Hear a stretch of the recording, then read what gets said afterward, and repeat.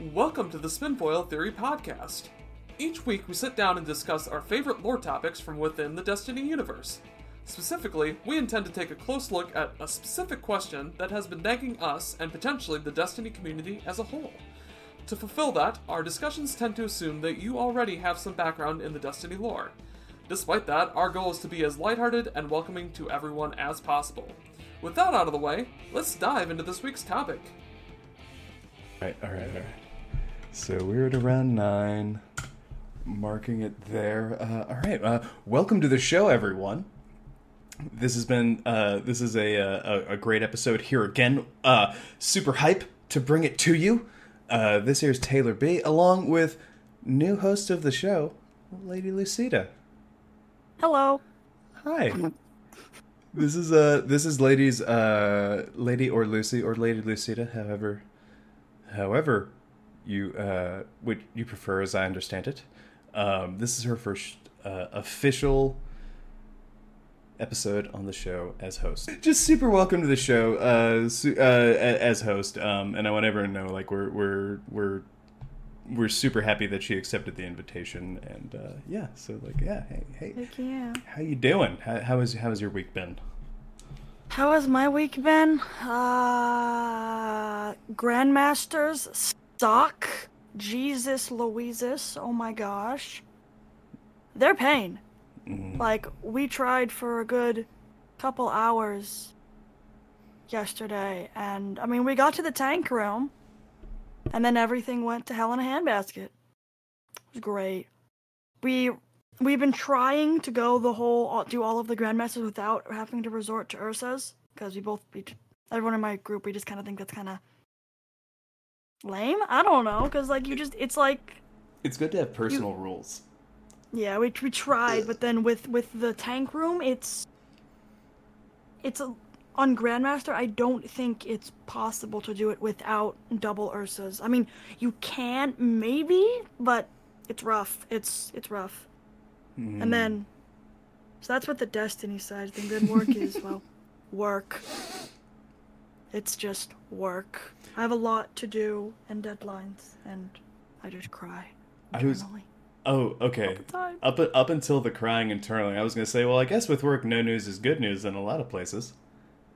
I mean, yeah, but, I mean, like, because my boss, he wants me to, like, fix some stuff and do stuff, and I'm like, I don't have the skill set to do this. I guess Google is my friend.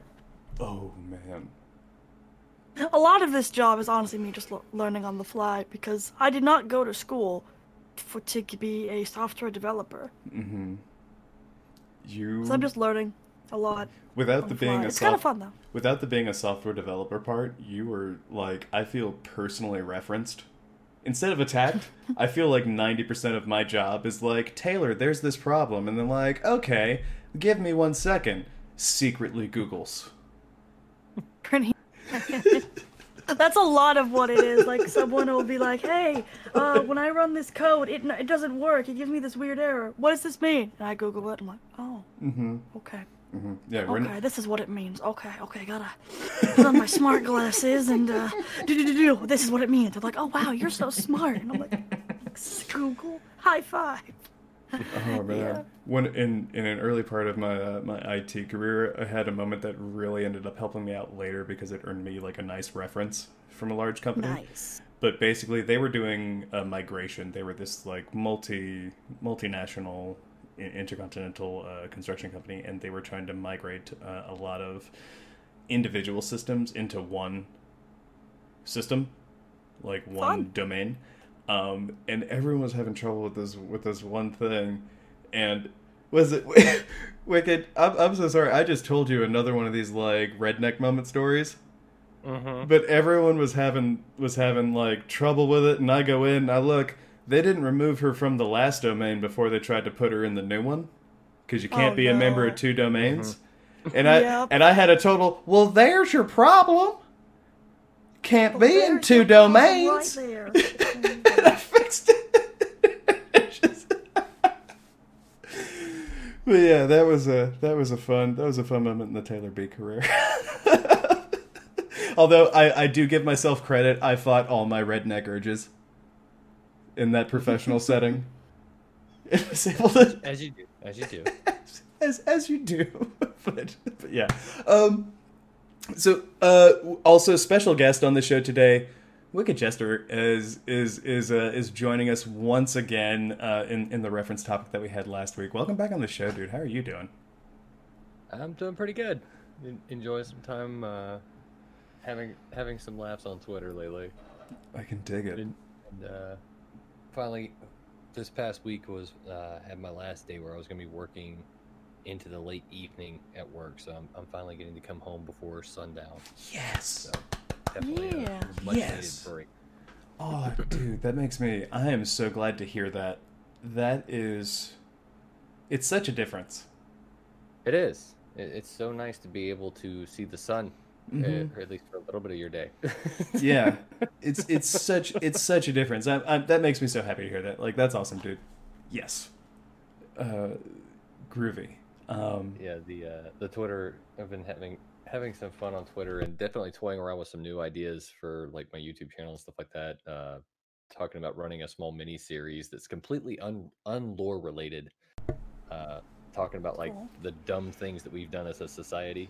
Mm-hmm. I saw I saw a concept tweet that, like, I hope you know that I liked immediately. If it's the one I'm thinking of, like, it is. That's gonna be the first episode. Yes. Any way I can promote that, please let me know. Absolutely. I'll let you know. Absolutely. Oh, that makes me so happy. Yeah. To all of Wykid's fans, and if you didn't know you were a fan, I'm sure you're about to find out at the end of this episode. It's hilarious, but also like pertinent, I think, is the best way to put it as I read the concept. So yeah, I can't wait to see. Wait. Heck yeah. Yeah. All right, guys. So listeners, this week's episode is actually a revisit to another one of our episodes, and it's the idea that Luna, or what we call the moon, because it's the only one we got, in real life, there was a celestial body that collided with what they called primordial Earth. And Lucy, please forgive me. I know I'm oversimplifying everything. A little bit, but for the sake of making it simple to digest. Yes, no, it's okay. It collided with primordial Earth, and basically the mass that was left of like all the debris, we were left with this new body that was called Luna, as our moon. After that collision, this theory applies that to some facts inside the Destiny universe. So the idea is that body that collided with primordial Earth was actually one of Crota, or not one of, was Crota's war moon. And where the basis of this really comes in from, where there were some cards in D1 that talk about the moon in what was the Golden Age Earth, but before the events, as I interpret it, of the K1 Observatory. So things that came later that we've since found out. But these were stories of people like discovering crevasses in like deep caverns within the moon, going down there, and like I said to you guys earlier, it's almost like reading a novelization of the movie Predator. It's like there's a giant worm thing that's just picking everyone in the story off. Except unlike Predator, Schwarzenegger does not win. The worm wins. If the worm was the predator. and not Schwarzenegger. And not Schwarzenegger. maybe Schwarzenegger plays the worm in this version. There you go. However, we need to make it make sense. Beyond that, there's the K1, the what I think most people agree to, and guys, stop me if I'm wrong, but I feel like what most people agree to is the first interaction with a spot of darkness, air quotes. You can't see me making them, but I did it with my fingers. Mm-hmm. Beyond that, Crota's throne world is entered through the moon. There is a darkness ship in the center of the moon, which, the moon being a body that's created mostly from debris after that initial collision. If Crota's worshipping darkness ships or like what have you, I don't know like the direct connection there, but hear me out. Put a pin in that thought. And the fact that Crota's daughter created a whole red keep and worshipped was giving power, in my view, creating a new hive pyramid to whatever power was connected to that darkness ship in the center of the moon. Or, not the center, but you know what I mean, deep buried within. Mm-hmm. So the crux of the theory is, and to, you know, some other points that have referenced, this was always Crota's war moon. Just for whatever reason, they hadn't always been attacking Earth. At least not till the Traveler came. And to lend to that, if that's the entrance to Crota's throne world, you know, like he goes into his throne world, you can go to other throne worlds and exit out somewhere else. He doesn't have to, like, come out there every time. True. Mm-hmm. So yeah, that's the basis of the theory, if I feel like I'm really fairly recapping the first episode. And now I kind of want to hand it off to you guys, like, please, like, give me your thoughts. Lend me your thoughts. Lizzie, where are you coming from on this? How do you feel? Definitely possible, I think. Like, it kind of lines up, because one of the big issues that I have with the pyramid inside the moon is when you first see the pyramid and you look up, the gap that's above it, it's not big enough for the pyramid ship to have crash landed on the moon. Mm-hmm. It's almost as if the moon was formed around it, so to speak. So I definitely feel like that lends to your theory. And then on top of that, the whole... definitely, it would make sense that Crota's entrance to his throne world would be in... it makes sense, basically. It makes sense. I'm inclined to believe that it is possible. I can dig it. Basically. I can really dig it. And I'm sorry, yes, Wicked? I was going to say, I actually am kind of a different mindset with the pyramid ship. Because, and the reason I say this, one thing specifically about the pyramid ship, I don't think that that was on the moon when it first came into the system. I did think, just like you did, Lady Lucidia, as far as like whenever you're in there and you're looking up at it, the initial hole that you see there does not look big enough. Yeah. But if you take into account that it's been thousands of years, literally, at this point, since the last war happened. True. When this ship supposedly, according to other accounts that say the ship crashed on our moon, or crashed into our moon, or was left there from the last invasion, the settling that occurred after could have shifted those things, or could have shifted those plates back down to allow it to hold itself back up. So that would be the counterpoint, I would say, that could argue saying, yes, it could have been that. However, everything as far as the hive's presence on the moon, everyone's accounting of it, as far as the hive and the creatures and the artifact inside, all of that lends credence to the idea that the moon itself was well infected with hive before we ever even got out there. So if it was, or before we ever set foot on it. So if it was already infected with hive, the only plausible reason why the hidden swarm would be there is if that moon belonged to Crota before the human race developed. Exactly. Yeah. So that absolutely makes sense. The artifact that they found, a lot of people have been saying that it's directly correlated with the pyramid ships. But one of the things that I thought about, if you go into the Temple of Crota, or I'm sorry, the Shrine of Oryx, remember when we destroyed that big ball that was sitting there and it was supposed to be communicating across space back in D1? Yeah. I remember The World's Grave? No, It's near the World's Grave. It's the Shrine of Oryx. It's this big bowl Yes, thing. yes, It's yes, got, yes. Little needle fingers things. Thank you. Sorry. So, if you go in there now, there is a black orb hanging in place of where that massive ball used to be. And it looks strikingly similar to the description that they used for the artifact that they found at K1. The black, where it was talking about like basically an abyss or darkness, an inescapable darkness that was trapped in this.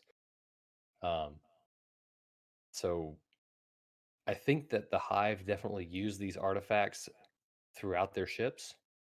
I don't necessarily think it's the exact same thing that what we got off of the pyramid ship, the small orb that came down to us from the statue, but perhaps maybe a variation of it. Yeah. That allowed for communication back and forth between the two. That makes sense. Yeah. I really dig that. I really dig that. I can definitely see the moon itself, especially since I think in the last episode we actually talked about since Crota got thrown back through time and forward through time, and we don't really have an anchor point for at what point the Hive existed versus at what point humanity started existing. Mm-hmm. So, technically speaking, Oryx could have either been thrown forward in time to be where our moon is at, or he could have been back in time, traveling through the Vex network back and forth, and then wound up popping out in our solar system. And then, lo and behold, his war moon hits our planet, and now we have a new moon. And to really add to that, with your mention of the Vex network, I feel like we really take for granted that the Vex network moves through time and space. Mm-hmm. True. I feel like very often we only talk about the time aspect of that, but like the space aspect of it too shouldn't be lost. Like, he got thrown into a Vex gate. Like, who knows when or where he ended up. I like that was the punishment, though. You know what? You know what? You know what? You know what? You fix this yourself. Pretty much. So, like, whoop. Also, something else that if we're talking about the war moon popping out of nowhere and just hitting our planet or popping through the Vex network, that bears a very striking resemblance to the way the Traveler itself moved through our solar system, where it just disappeared from one area and reappeared in another. Oh, yeah. True. So, I think with the new information than when this theory was first formulated that really strikes me in the conversation is, where does the darkness fit in? Because I think as you guys have pointed out, there's plenty of like plausibility with it being there. Mm-hmm. By way of like, things reforming, or as you said, things being sundered. Mm-hmm. Through conflict and like shifts and stuff like that. I'm really interested to know, I guess, has anyone really ever talked about why Crota would be associated directly with the darkness and not through Oryx? That's a good point. Well, and that's... This kind of goes back to the whole thing of my questioning about whether or not they had the ship in the moon in the first place. Why I don't think they do. The ships, in all reality, what I think they're more closely related to humanity than they are to any other entity. Mm-hmm. Because the ships reacted to Eris's touch.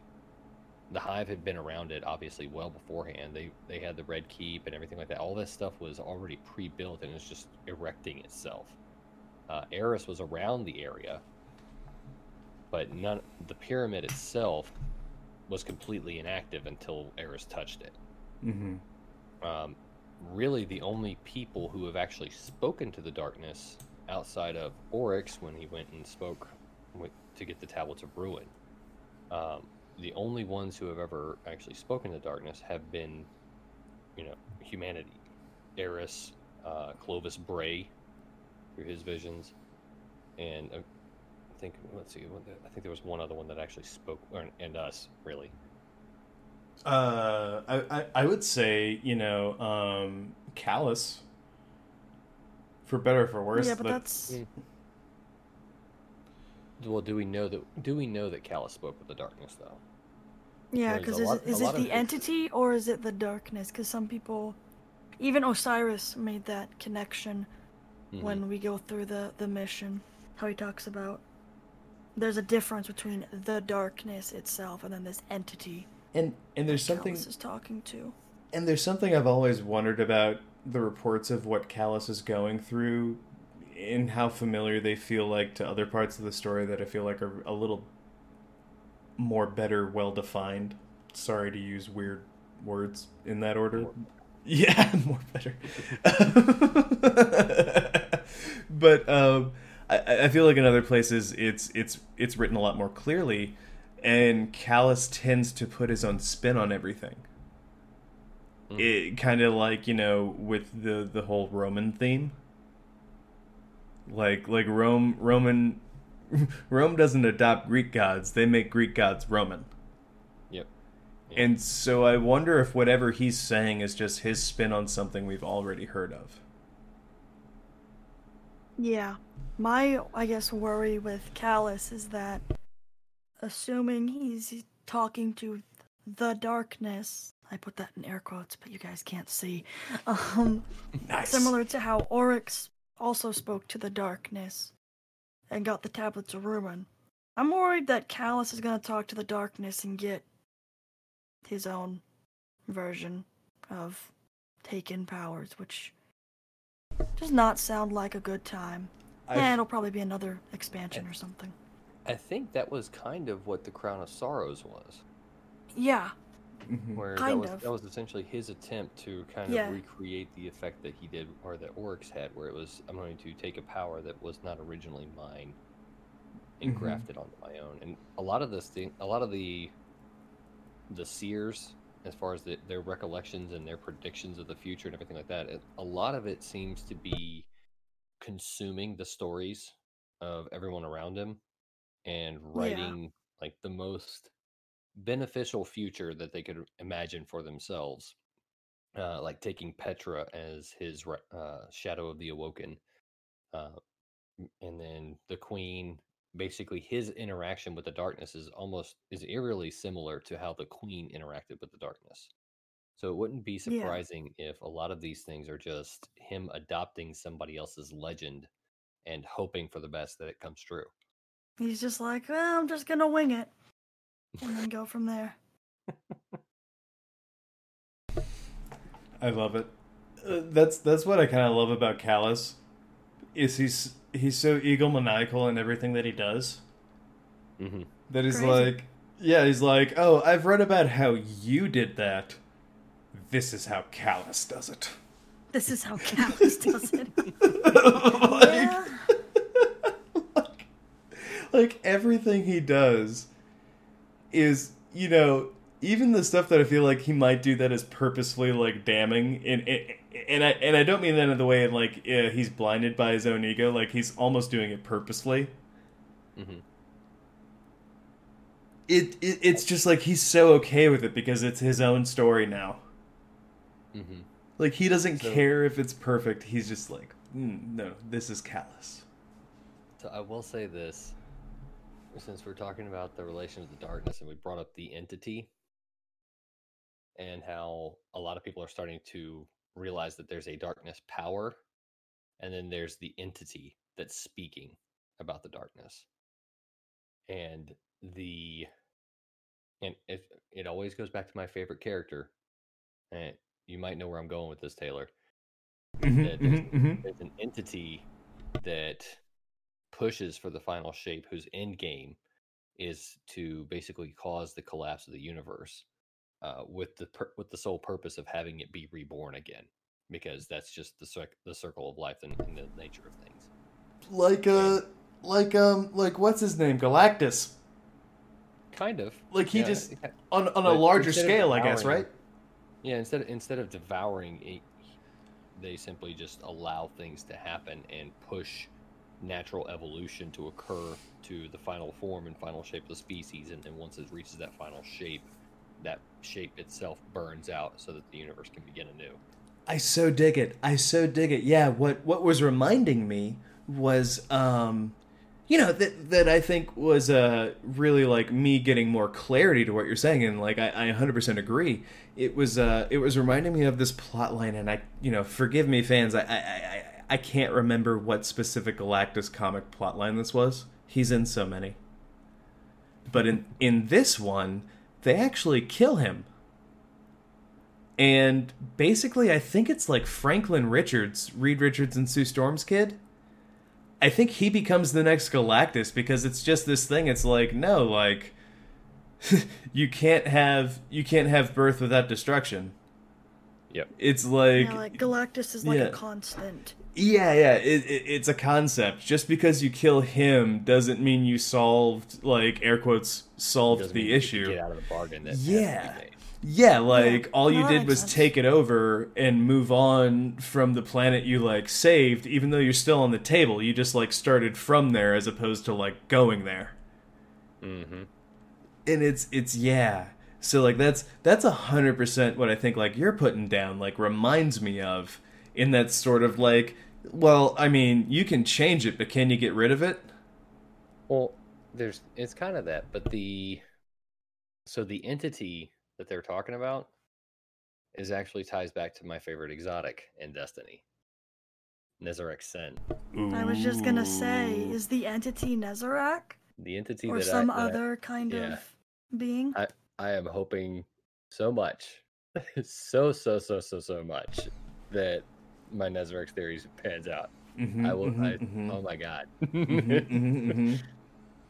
Okay. I will curl up into a happiness burrito for weeks. Happiness burrito. If the entity ends up being Nezarec. I'm going to scribe that to the list, and you will be brought back if and when that comes to fruition. Not if and when, because I think that's very strong. Minus if. So let's see if I want to pull up the lore entry on this thing. Mm-hmm. If we can here real quick. Yeah, go for it. Oh, man. Well, you're doing that. Okay. Oh, you got it? Nice. I got it. Yep. Okay.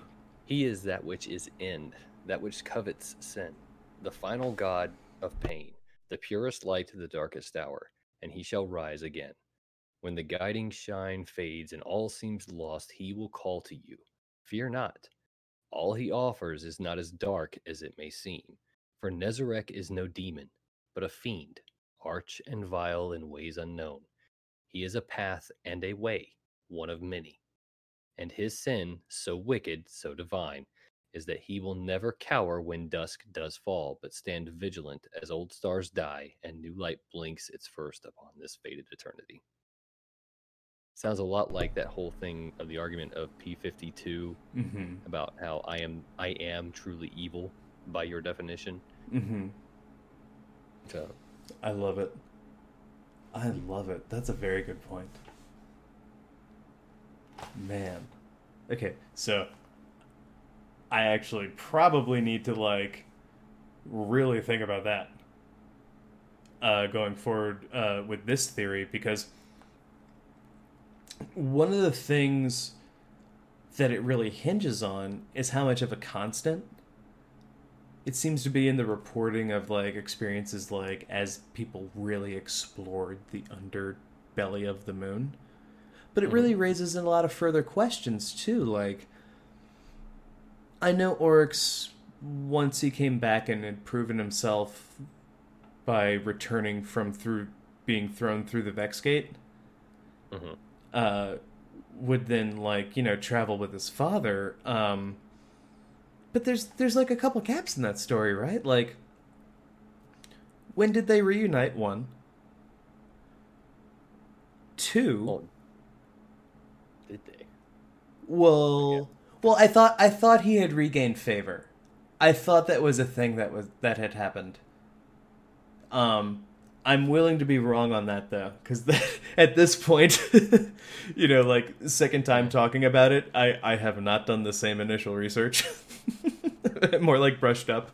So that's totally welcome to be here on me as a preface to the rest of this. But so with that, like I thought the narrative was they had reunited, but then and I assume they were involved at least, like when you have that close a stage, why wouldn't they be involved in the collapse?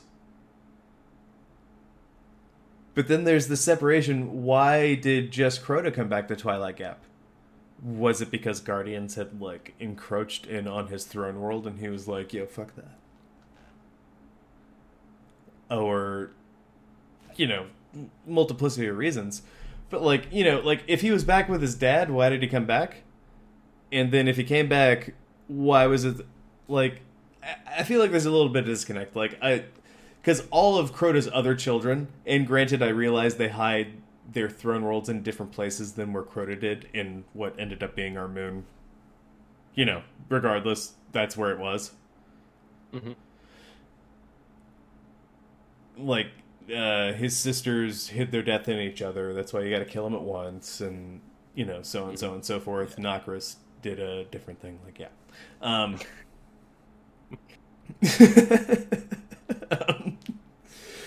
I guess, like, yeah, like, I'm just wondering, like, everyone else who wasn't expelled was hanging out on the Dreadnought.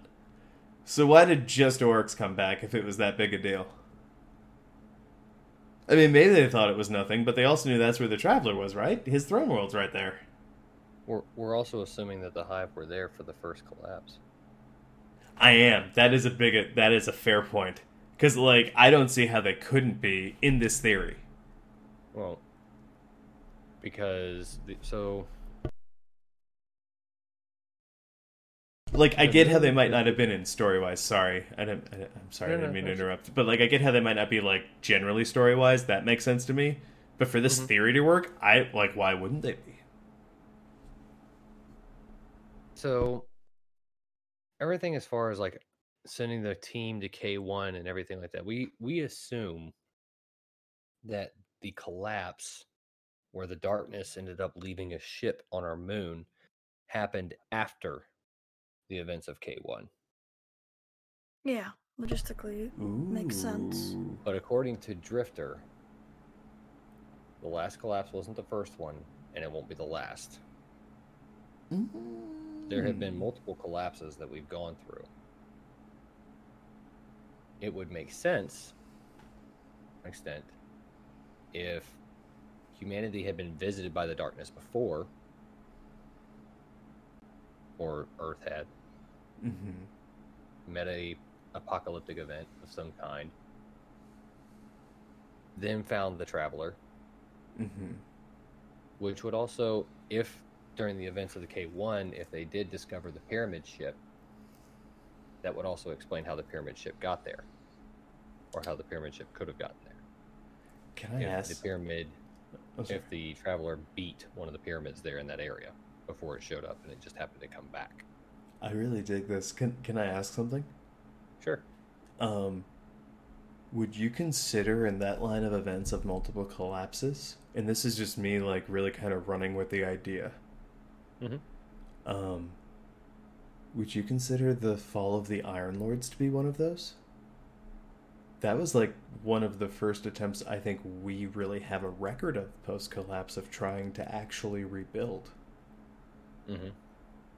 Well, so I would say that, in all honesty, I would say the Iron Lords and the time of the actual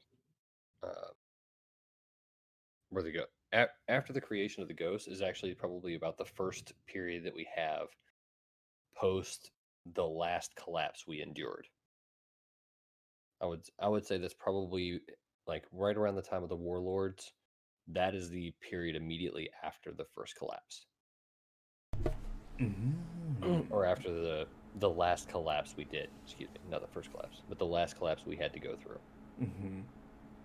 Now, something else to take into account, something else that can kind of help to explain these things, a theory that I've covered before that could help to, I guess, link things together, but also make things more complicated,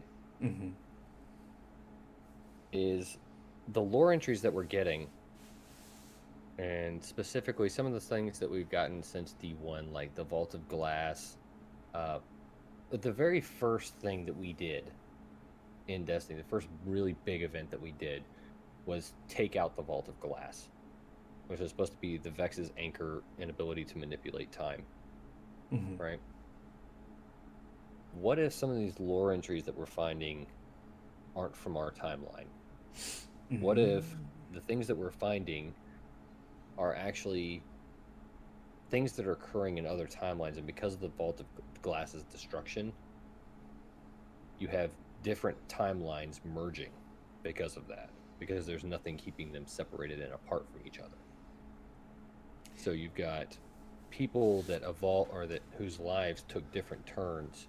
A timeline where the Traveler never showed up. A timeline where the Vex took over the system, which is why there's a Vex gate on the moon. A timeline where the Hive were actually the ones inside the system. A timeline where the Fundament was a gas giant that exploded when a God wave hit it, and in another timeline that ended up breaking apart further into 9 different solar bodies in a solar system, something like that. So there's that theory it's way out there, and it's definitely got a lot of bridges that would have to be brought together in order to make it solid. I like it though. It's a fun one to play with. I really like it. I really like it though. As far as like the entire idea of getting back on the topic that we were talking about before, with Oryx the Darkness and actually being on the moon and the time therein of what occurred, I would say Iron Lords were the tail end of the last one that we went through. And the Darkness ship at that point, I would say it's safe to say it was already on the moon. Now, whatever happened prior to that, I can't say for sure that we know that the Hive were actually involved in it. Because, to my knowledge, we don't have any actual recallings or any tales of anybody other than maybe the K1 crew or the K1 team actually encountering the Hive on the moon. Correct? Yeah, that's correct. So, but we do know that after that, after the events on the moon where the Hive, killed these people, or some creatures on the moon killed these people, we, number one, already knew about the Vex existing. So Clovis Bray went from the facility that was on the moon and took it out to Europa, and that's when he encountered the Darkness. So I'm sorry. So I guess what I'm saying is that during that time period, I think it's possible that either that the Hive weren't involved in the first collapse, or if they were involved in the first collapse, that perhaps the collapse happened after we think it did, and that the events of some of the events that occurred during the Warlord time period actually occurred before the collapse itself actually happened. Yeah, like when the Darkness actually showed up. But if that's the case, that would also mean that some of the people that are with us have been here since the last time that the Darkness came. Like Aura, Shax. Yeah. So to ride on that, Lucy, I actually really think this is, if as if you hadn't noticed already, but I think this is actually really something to put in your court, because with your extensive work of the Hive runes, I'm actually really curious, because I know you've gone through in both games and like recorded all of them, like knowing what we know now, and especially given the topic, do you think there are any like interesting correlations between, could be because we've identified, or you have identified, I'm sorry, Xivu Arath or like Savathun like specific runes. And I'm wondering if maybe as we reflect, like if that stuff or like Crota specific stuff is found in new areas or in like older areas, but we saw it before that we didn't really have sort of context on. Context, yeah. I'm wondering if like fitting into you get the idea. I'm wondering if like fitting into this, if there's like, you know, because especially with what Wicked's bringing up, I'm kind of like, well, man, like, you know, the Hive are many things if not scholars. They write their stuff down. Yes. So yeah, I'm like what do you think? Like I feel like that's actually I can't think of anyone better to ask. Thinking. Yeah, no So worries. what let me make sure I'm understanding this correctly. Mm-hmm. You're asking if any of the like are you asking like the differences between places in like D1 versus D2 and like how there's any new hive runes there, or am I misunderstanding? You are completely on course.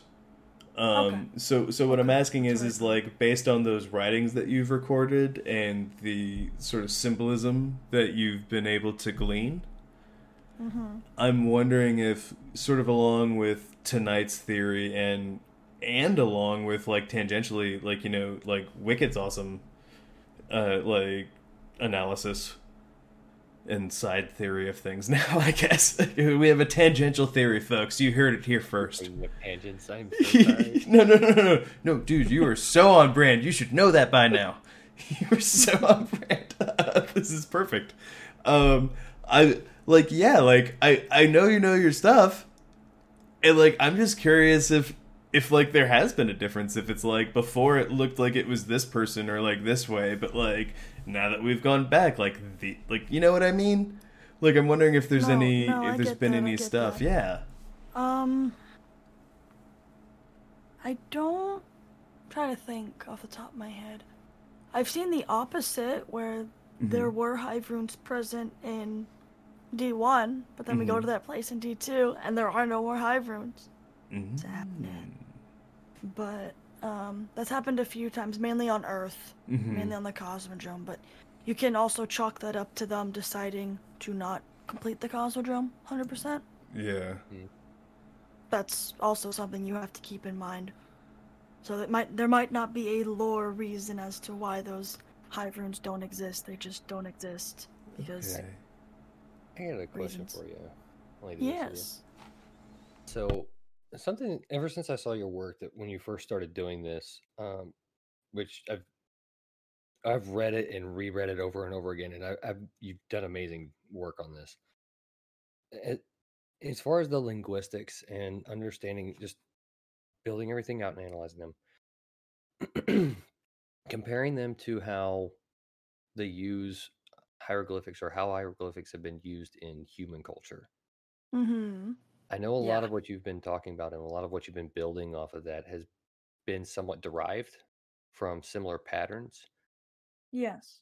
Would you say that it's possible, in speaking in literary term or speaking regarding their literary patterns, that they could have had a common ancestor? You mean like the Like actual like the patterns that you're seeing in the hive runes and that you've been able to determine in the hive runes, do you think that those are something that can develop, or do you think that the similarities between that and the similar or what they compare to in human history using hieroglyphics, do you think that okay. those are things that can develop apart from each other, or do you think it's actually a decent likelihood that they could have developed based off the same literary ancestor? Excuse me, literary No, ancestor. okay. I mean, if going off of your theory that there's been multiple collapses and that the darkness have talked to us and before that talked to the hive, I mean, it's good within reason that the darkness could have influenced us to have a similar I guess, linguistics writing style, because it's possible, but it also could be a similar thing as to how both the worms and the Ahamkara developed the same language, but they don't have a common ancestor. Right. So yeah, it could be either, or, I mean, So, I don't think it's too out of the realm of possibility. I don't know. So guys, not to be too cheesy about it, do you think this whole conversation gives new meaning to the Creedence song "Bad Moon Rising"? Oh my god. Oh god. Oh, you want to hear a good song or another good song reference? For Yes, this one? please. This Yes, week? please. What if God was one of us? Ooh. And the reason why I say that, so you look at the hive, right? Because I keep the reason why I love the hive is their biology. Just looking at their bodies and the biology of them and trying to deduce exactly what goes on with their physical bodies. Mm-hmm. The idea that they're essentially an exoskeleton for whatever worm you shoot out of their head has, for the longest time, fascinated me. To where it's like, okay, we know that the hive used to be the species, the krill, right? Yeah. But when you look at them, I mean, there's a few things about their exoskeletal structure that definitely look non-human, but in terms of evolution, the human body is not exactly an evolutionary staple piece. We are not that perfect of a creature. There's plenty of other things that could, like bugs, for instance. If they were bigger than we were, they could just annihilate us. They're far more efficient bodies that evolution could pick. But our brains got us to the top of the evolutionary chain. They overcompensated for the inadequacies of what our body would not be able to beat in other species. Yeah, 2 leg walking sucks compared to 4 leg walking. Yeah. Is what I'm told. To add to this. Yes. Yeah. So one of the things I've been looking at, or another theory as far as the hive goes, is how much of what we see fighting or what we are fighting, how much of that is actually the original host and how much of it is the worm? Is there really anything of the hive other than this parasitic worm that they placed inside of them? Because they never talk about how these new hive get their worms put inside. They just, the new hive are birthed in eggs and they start out as this worm. But yet when we shoot them, the same kind of worm pops out of them. Yeah. Okay, I know about that. I remember reading about that in the lore. It's one of the old Grimoire cards from D1. D1 I think probably, yeah. It's the hive one. And it's a guardian being dragged into the Hellmouth, and as the hive are basically gonna rip out his light and eat him for breakfast, he noticed that the thrall are basically being fed worms. Let me go find that one. I think it's hive. Yeah, the thrall in D1, I think it's an in-game message to add to this. I found it. Yeah, they're said to be... it's Ghost Fragment Hive 2 is what it is. Okay, I was gonna say, they're said to be what eats the chitin in their biome. Because they, so they basically start out by eating, little tiny bugs. I mean, they basically swallowed the wormhole. So they're essentially they're a walking infestation. Basically, multiple small worms. And they eat what's almost waste. Yeah, basically when they start out, when they're thrall, they basically eat the worm that we see, when we headshot them. They eat that, and then from there, they eat basically the waste, the chitin, tiny chitin and tiny little bugs, and then they're technically, because they're killing something, they're right of sort logic. They're getting a little bit stronger, and then they eventually work their way up. So the closest thing, really, when it comes to the base of the species, the closest thing that you'll ever actually see that was even remotely close to what the krill used to be is the thrall itself. Yes. Yeah. Now, the part that fascinates me with that is that the thrall, when you look at it, it looks like a human skeleton. It's not creepy at all. Now I'm scared. Wait, are you suggesting that the hive and humanity have a common ancestor? So I'm suggesting that the entity that we call the hive is what happens when you introduce the worm to humanity. Oh. So can I lend to this? Okay. Sure. When Crota was tricked into opening a gate by his sisters by way of his aunt, he let the Vex in. Mm-hmm. The initial Vex description is almost insect-like and wholly different than how we see them today. Mm-hmm. I think there is a very fine argument to say that there is actually an in-game reason that quite often you could make an easy facsimile between Hive and Vex units. Mm-hmm. I would also offer that the Vex have always been described as construction entities. They have also, however, and not all of them, oh god, that feels so awful to say. You know, like, not all of them, like, fuck. But some of the Vex have worshipped the darkness, but not all of them. Yeah, no, Which I get what you're saying. Eerily similar to what humanity is going through right now. Yeah, yes. Just like a weird sentence that you hear in like a certain context, and then you're saying it in like another one, and you're like, wait, no, what? You like catch yourself. I was talking about earlier about divergent timelines. Yeah.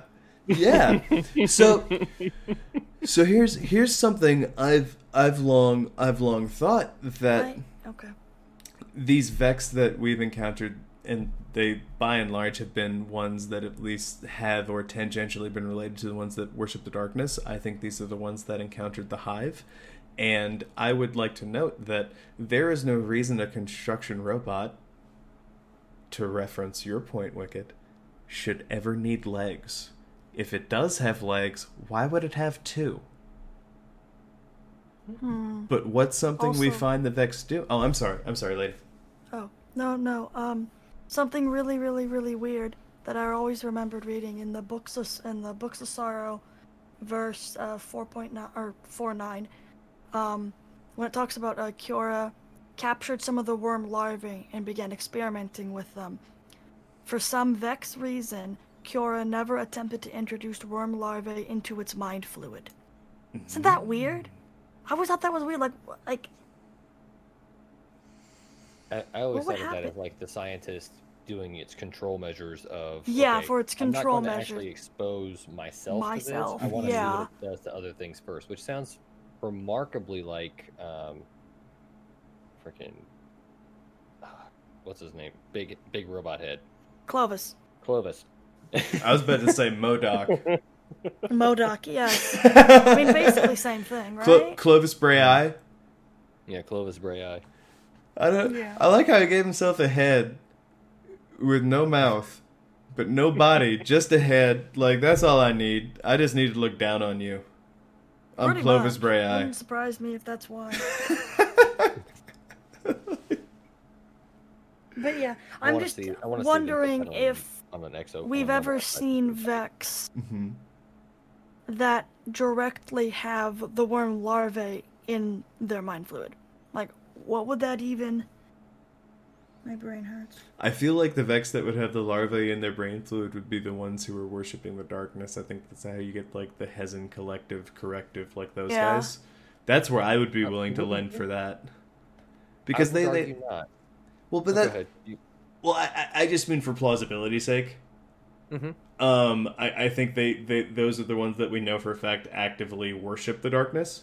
And to the point I was trying to get to earlier, like about like legs, sort of referencing what you were saying, Wicked, in your earlier points.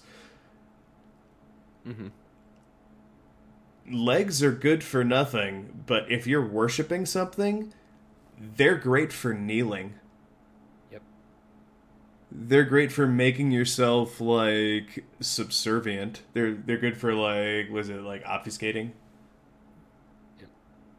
Like Which is what we found them doing in the Black Garden. Mm-hmm. And it's what we found in, like, other areas where the Vex and the Darkness have interconnected. Mm-hmm. You know, in Dungeons and Strikes since then. So yeah, that I think is a very interesting point. To add to what you were saying about like you know, purpose and legs, like, to me, I bet like the first Vex that came through that portal were probably closer to Harpies than they were to Minotaurs. Mm-hmm. What do you think? Agree. Yeah. I would definitely agree.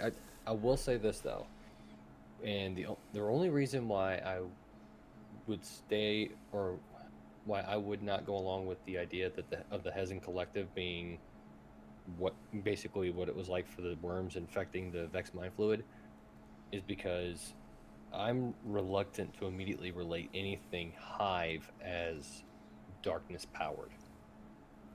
And the reason why I say that is because if the Hive truly used the darkness's powers, then Savathun wouldn't have to be trying to stop the darkness from talking to us. She would be able. I don't think that would be I don't think she'd be trying to intercept the communications and trying to talk to the darkness, rather than, you know, preventing us. I think the only one the darkness ever talked to, because I mean, the darkness pretty much straight up says, "My man Oryx." He doesn't talk about the rest of the Hive.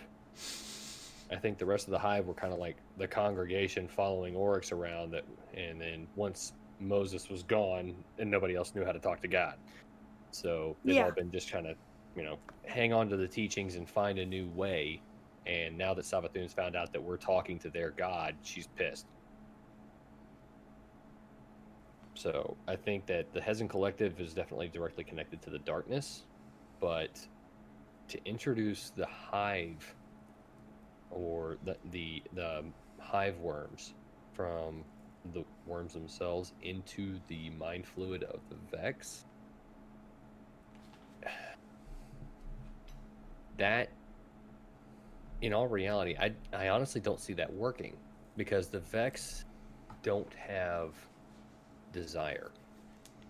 They're an entity that exists outside of us, everything but a singular program, the execution of a program to bring everything in line. It's not necessarily a desire, it's just a directive. So the Ahamkara the Ahamkara and the worms both operate off of that bargaining system. And with the Vex themselves, there's no personality to bargain with.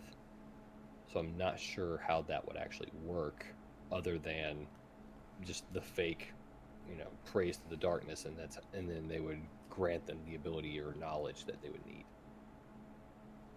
So I'm not sure how that would work. That whole process of, you know, worshiping the darkness has been confusing to me, because if it's just a machine and it's like, oh yeah, we have to worship, and it's like, if you're just executing a program, then you're not understanding what, like, how do you gauge that? I don't know, that process has been kind of wishy-washy to me. I can dig it. And it is challenging, especially when the Vex seem to be so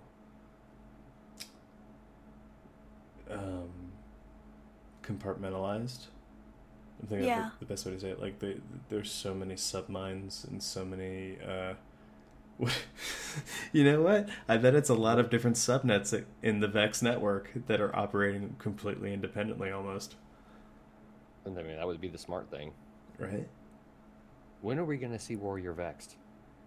Ooh. That was one thing that they told us, that they were like, yeah, all you've seen is workers. You haven't even seen what the Vex consider a warrior yet. Do you think it was that dude with, like, for some reason still 2 legs, but, like, will launch itself at you in the overshields? That The the one they introduced for Europa. wyverns. Yeah. I think maybe that's like a step towards it, Yeah, because you got to remember, the Vex don't really know how to fight us because we're paracausal. That's why we kick their butt. That's why we're winning. That's why the Vex haven't, turned everything into Vex. yeah. When we see Shiva walk through a portal with 6 arms and swords, it's like, okay, now that one's a warrior.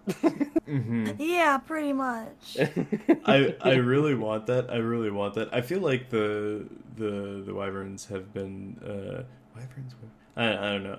I'm gonna be yelled at by my D&D spouse later.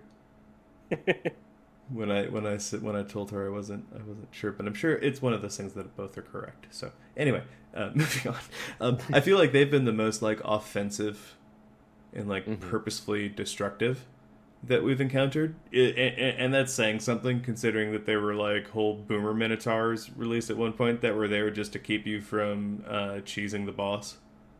Yeah, that would show up like, and I think that's something to be said. But like, back to your points earlier, though, like, this thing is nothing but legs. And once again, it's introduced in the context of research into not only the Vex that were first encountered, and these first Vex that were encountered were from Venus, where the Vault of Glass was.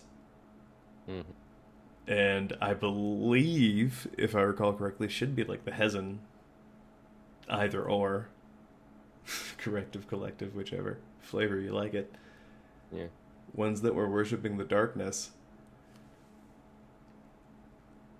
And then the whole development of exos being based on clarity, which is based on, like, I don't know, he describes it as dark matter, but it's really the darkness. The darkness energy. Introduced into the Vex mind fluid. Yeah. Yeah. And so if that's the case, why wouldn't they just end up exactly like the Hezin corrective? Well, that's why I want to, well, like, to that, Lucy, like, I think that fits perfectly in what you brought up about them being introduced to Vex mind fluid. That even if it's not directly connected, like, it's a common theme.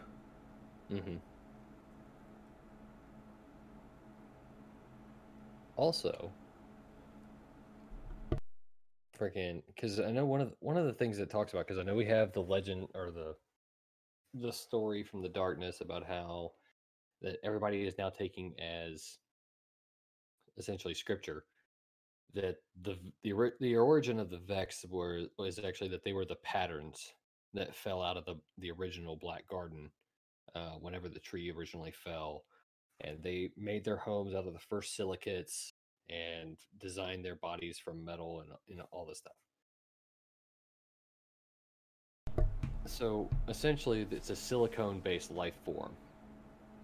What we're talking about, that developed itself on essentially an artificial intelligence that developed itself naturally. Would you say that's accurate according to the description that the darkness gave us? Yeah. I would say I would agree with that. I would also offer that we've gotten other descriptions, like from Ikora, that say, like, like, it's not the radiolaria. That is a terrible Ikora, but that is my practiced Guy-Cora voice. So, like, watch out for my cosplay guys. So beautiful. With that, where they said that it's not the radiolaria, and one of the things they talked about was essentially one of the origins that they talked about was a species that was so advanced that they decided to liquefy themselves into a unified consciousness.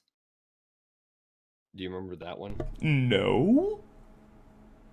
I am here for it, but like, no, I don't know what I was doing to forget it. If you know what I mean, like, oh my god. I'm trying to remember when because this came out at the same time that the whole it's not just the radiolaria. The same comment. Right, so like Season of the Undying. Well, the forest. When the forest came out. Okay, yeah, I know what you mean now. Yep. that's when the lines started coming out about how they could be, or there's rumors that they were an advanced civilization that had evolved past their physical bounds, and transcended by essentially liquefying their entire species into a unified consciousness, and that's what runs the Vex. Ooh. Through the radiolaria. That the actual people themselves are the radiolaria. And they exist as a digital consciousness now, using the radiolaria as basically a mind network, so that whenever it's building itself up, the individual minds exist together within those neural networks built by the radiolaria and the silicates within. And if that's the case, again, that can be going back to, okay, so why is radiolaria compatible with a human mind getting put into a robot? Why is the radiolaria of this species especially compatible with, making a human able to exist within this robot? That's a good point. Yeah, lady, what do you think? I think that, well, going to what we know about Vex Radiolaria, we know that it basically turns anything it touches into more Vex stuff. I mean, we've seen it what happened with Asher. Asher's arm got all Vex. Asher's ghost became vexed, I guess. Which is why he was afraid of resurrection after the incident. We have Failsafe's captain. His mind was technically still there, because there was that adventure we went on, where you go and he gives us these tests for us to do. So I think you might be onto something. I can dig it. Because essentially, if you believe the other story that they did advance and everything like that, if you look at what Clovis Bray did with the Exos, the Vex is just the next obvious step. Where instead of having a single Exo with only one mind in it, now you've got the entire human race networked across, everything. They can talk to each other. They can move. They can coordinate with each other in instantaneous, seamless transition. Yeah. And actually, I don't know if this directly lends to it, but you know what it reminds me of? Sort of what I think you're suggesting? Some of the repeated realities or simulations that Pradith had been run through. When you found his ghosts, even though he only has the one ghost that he still has. Even though the one that, when he got rescued, he lost it, but he could still find it again because time. Yes. I will say, with everything that's happened about, to people who have either come in contact with or, touched radiolaria, we sure do like making cookies every year with it. Oh, man. But we give them away. We don't eat them ourselves. Oh, yeah, we're just poisoning everyone in the tower. Yeah. Thanks, Granny. Everything is fine. Is Sabathun or is he? Yeah. But just to finish the thought before we too hilariously get away from it. Just to finish the thought, one of the futures he encounters is the Vex working side by side with humanity, exiting what looks to be something similar or a facsimile of the tower, and going off to fight a common enemy. He doesn't know if that's the future or the past. Could be either one, because we knew about the Vex before the collapse. But the tower did not exist. Right? Well, it's not the tower, but it looks like the tower. And I'm really underselling the writing for the card. Everyone, my fault there. But it's sort of like it's Pradeth seeing it. So it's him saying it reminds him of the tower, but it's not the tower. It's the tower. Yeah, like it's its own thing, and like these like drop ships are being loaded up with like what look like guardians and soldiers and Vex to go fight something. I've actually one of my personal favorite theories that I came up with like way back in D1 has always been that the Vex are actually reverse cyborgs. They're machines, sentient machines with organic parts, as opposed to like organic things with machine parts. That's crazy. I never thought about that. Something else I've thought of. Freaking. But at the same time, it's this kind of creates one of those paradoxes. Mm-hmm. If it were true, if the Vex are actually a future creation of Rasputin in his efforts to save humanity from the darkness. Mm-hmm. That would be trippy. Creates and the paradox, of course, there being that he creates the Vex, who then go back in time and allow us and then it's the Vex mind fluid that's needed in order for Clovis to use the darkness to create the Exos in the first place. Well, to add to that, I very much so, because I really feel that vibe.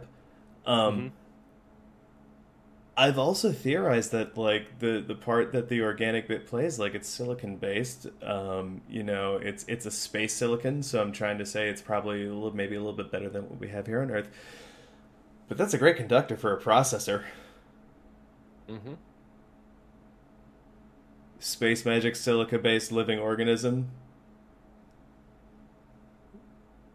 Like, I want to see what one of those looks like naturally developing. That'd be such a cool thing. Yeah, right. So like that's like you're shooting it in its mind fluid. Doesn't that sound like a processor, guys? Pretty much. Yeah.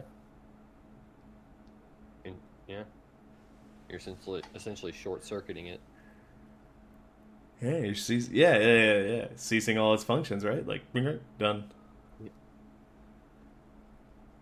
Mm-hmm. Yeah, that's been one of my biggest ones.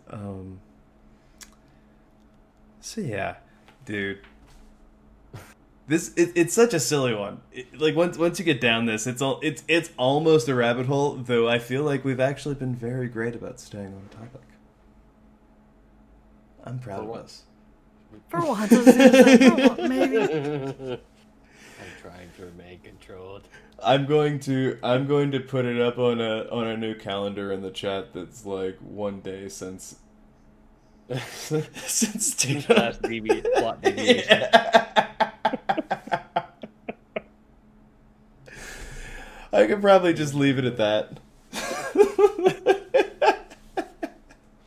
And that'll be your announcement whenever you're like, Spinfoil Theory is going live, and it's like, it's been 0 days since plot deviation. Yes, pretty much. I like it. I'm clapping for it. Okay.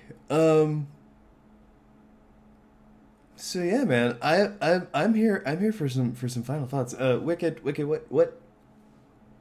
Circling back to the idea that the possibility that primordial body that hit primordial Earth. Sorry, English teachers, for using primordial twice in a row there, but and ended up being Luna being related to somehow like possibly originating as Crota's war moon, given all the things that have come subsequently. How do you feel about that? How do you feel about like final plausibility? I'm gonna give that probably about 90,000 nuggets of plausibility on that one. 90,000. 90,000 nuggets. Yeah. That's more nuggets than he's given any other score. Dang. It's also the only score he's given in nuggets. So I don't know if that's really comparable. Depends on how you feel about nuggets. Right? I guess Everybody that's loves true. nuggies. Everybody loves Shit, nuggies. you're right. You got the Tendies crowd being like, "This is worthless." Pretty, yeah. Oh my goodness. Lucy, what? How about you? Same question. Like, what are your like final thoughts? And I guess this is your first one as a host, so you've been on the show before, but get used to it. What is your arbitrary score that has to be not scaled against I have to anything? do the arbitrry scoring. Yes. Right. Yes. What is your? Yeah. I'm gonna give it about 50 cups of hot chocolate. I feel pretty strong about that. As the guy who came up with this theory, I feel pretty strong about that. Yeah. There's no one who could be like, 50 cups of hot chocolate. No, they'd be like, oh, 50 cups of hot chocolate.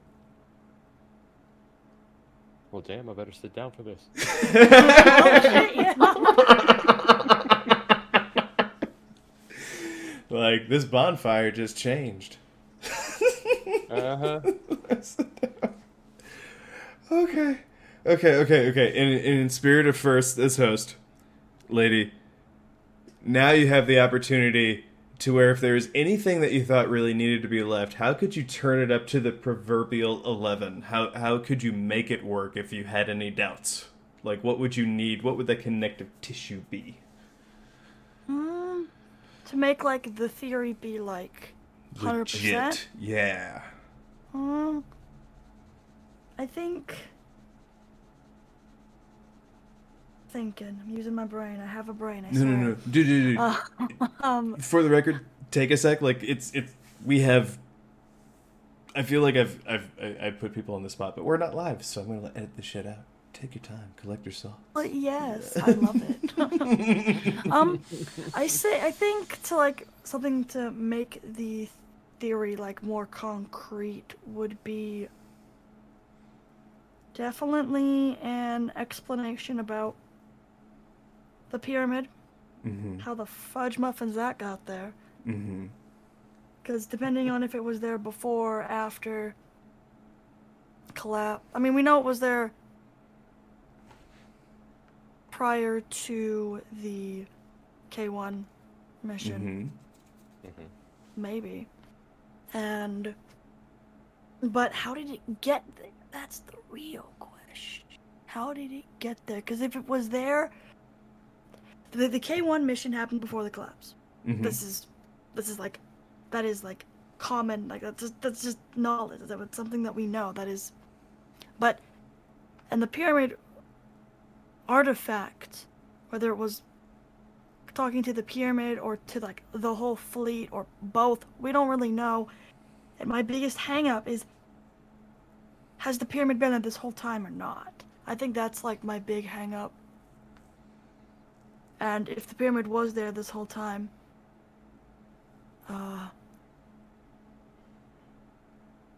why were if the pyramid had been there the whole time, I'm surprised that Oryx didn't try to go around his dad and just be like, well, hey, look, the free darkness right here.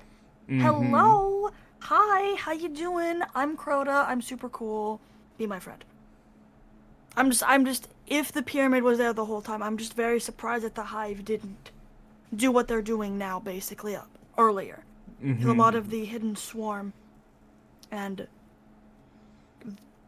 the Hive on the Moon that are left, basically, are now, instead of worshipping the rest of the Hive, they're like, darkness. We're gonna worship darkness directly. I just imagine Charlie Murphy, rip, but during doing the impression of Prince, just without brothers on the end, like the darkness.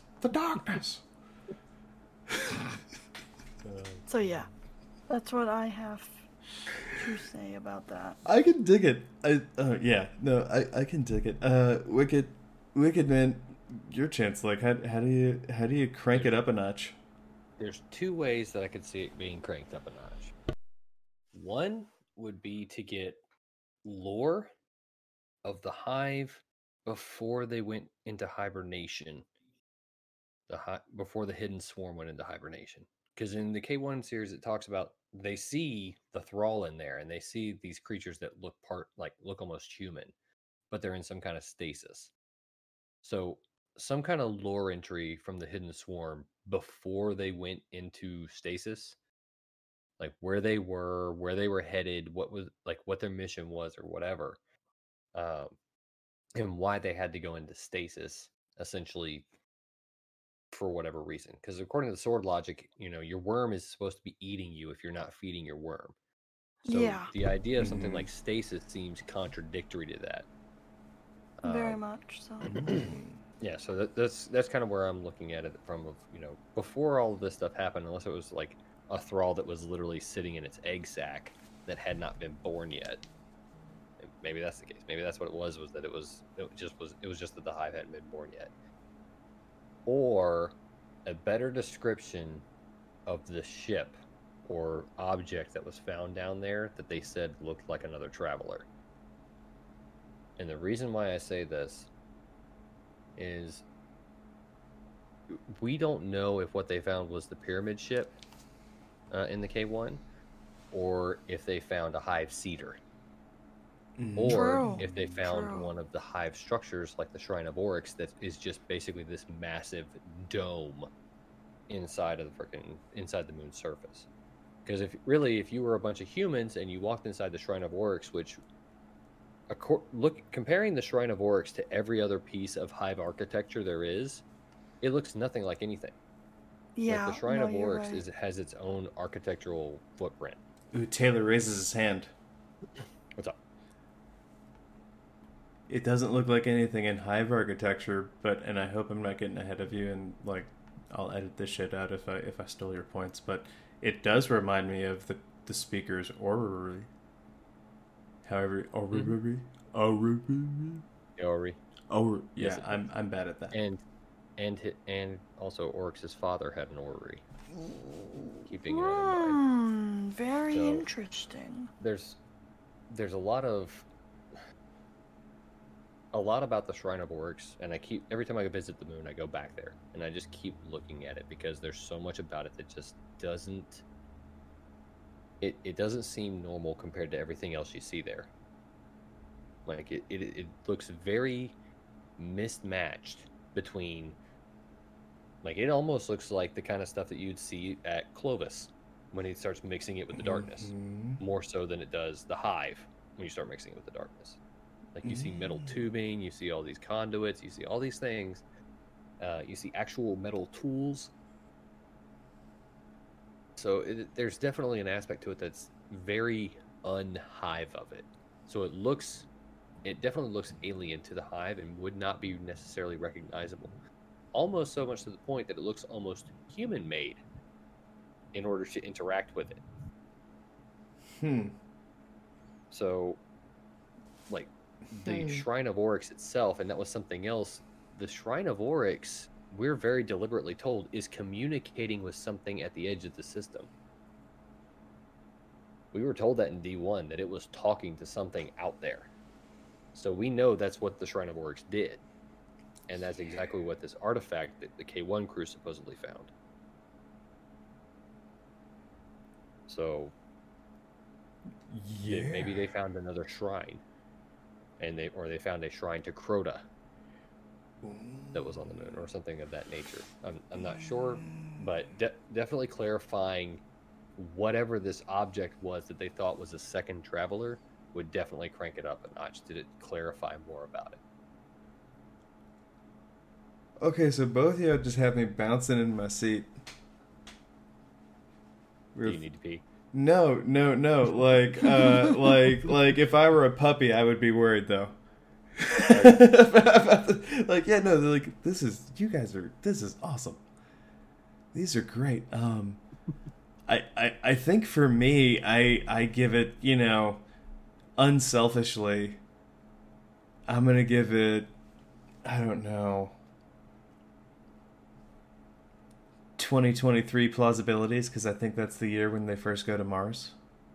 That sounds completely unbiased. Yeah, it's completely unbiased. It's 2023 plausibilities.